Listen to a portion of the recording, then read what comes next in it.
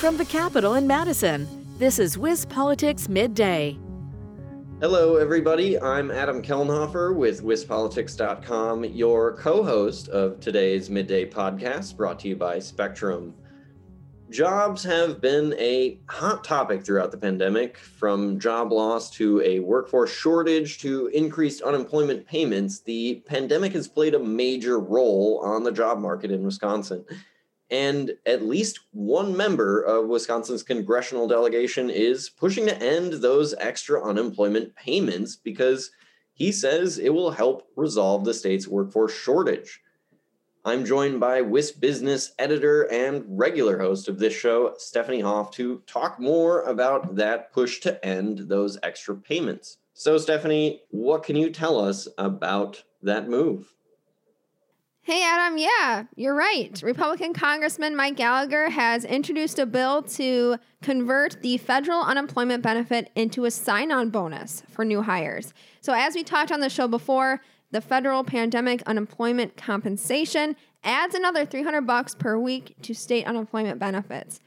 We've heard a call to end this program from both congressional and state Republicans, also business chambers and employers.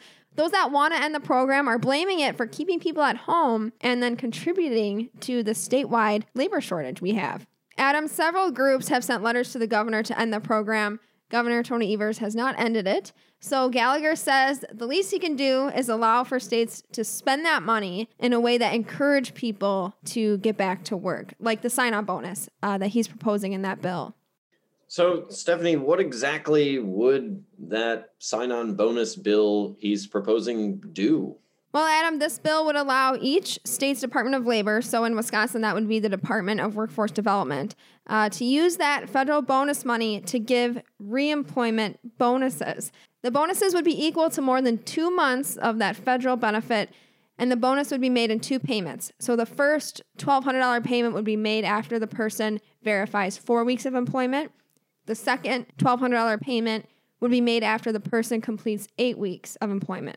And Stephanie, Mike Gallagher is a Republican, so I'm presuming Democrats are against this push. What are Dems saying about all this? Well, state Dems are concerned that ending the benefits would hurt parents who can't find childcare.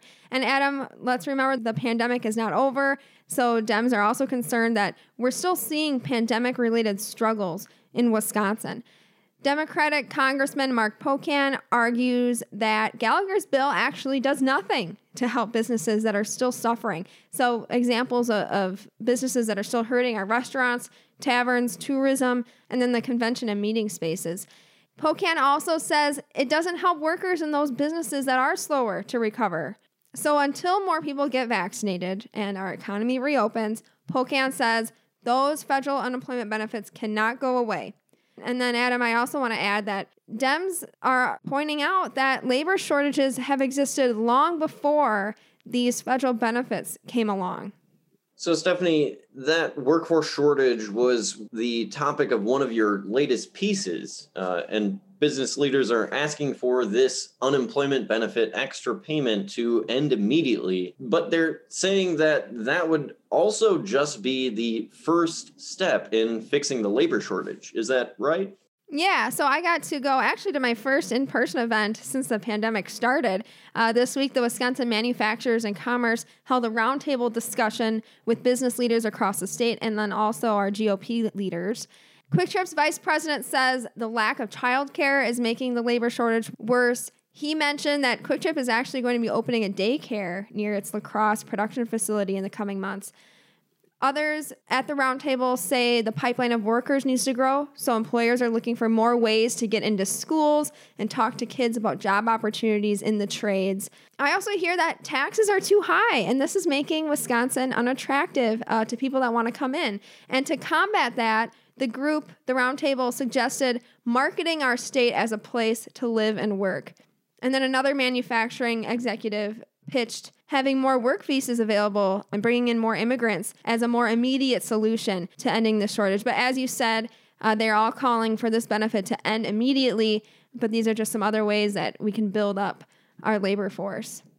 Well, Stephanie, thanks for coming on the Midday today to talk to us some more about this workforce shortage and what lawmakers are suggesting to address it. If you want to read more about the unemployment insurance benefit programs and the push to remove them, you can check out Stephanie's stories, both the one on Gallagher's bill and the business leaders pitching solutions at wisbusiness.com on the front page. Once again, I'm Adam Kellenhofer with wispolitics.com. Thanks for tuning in.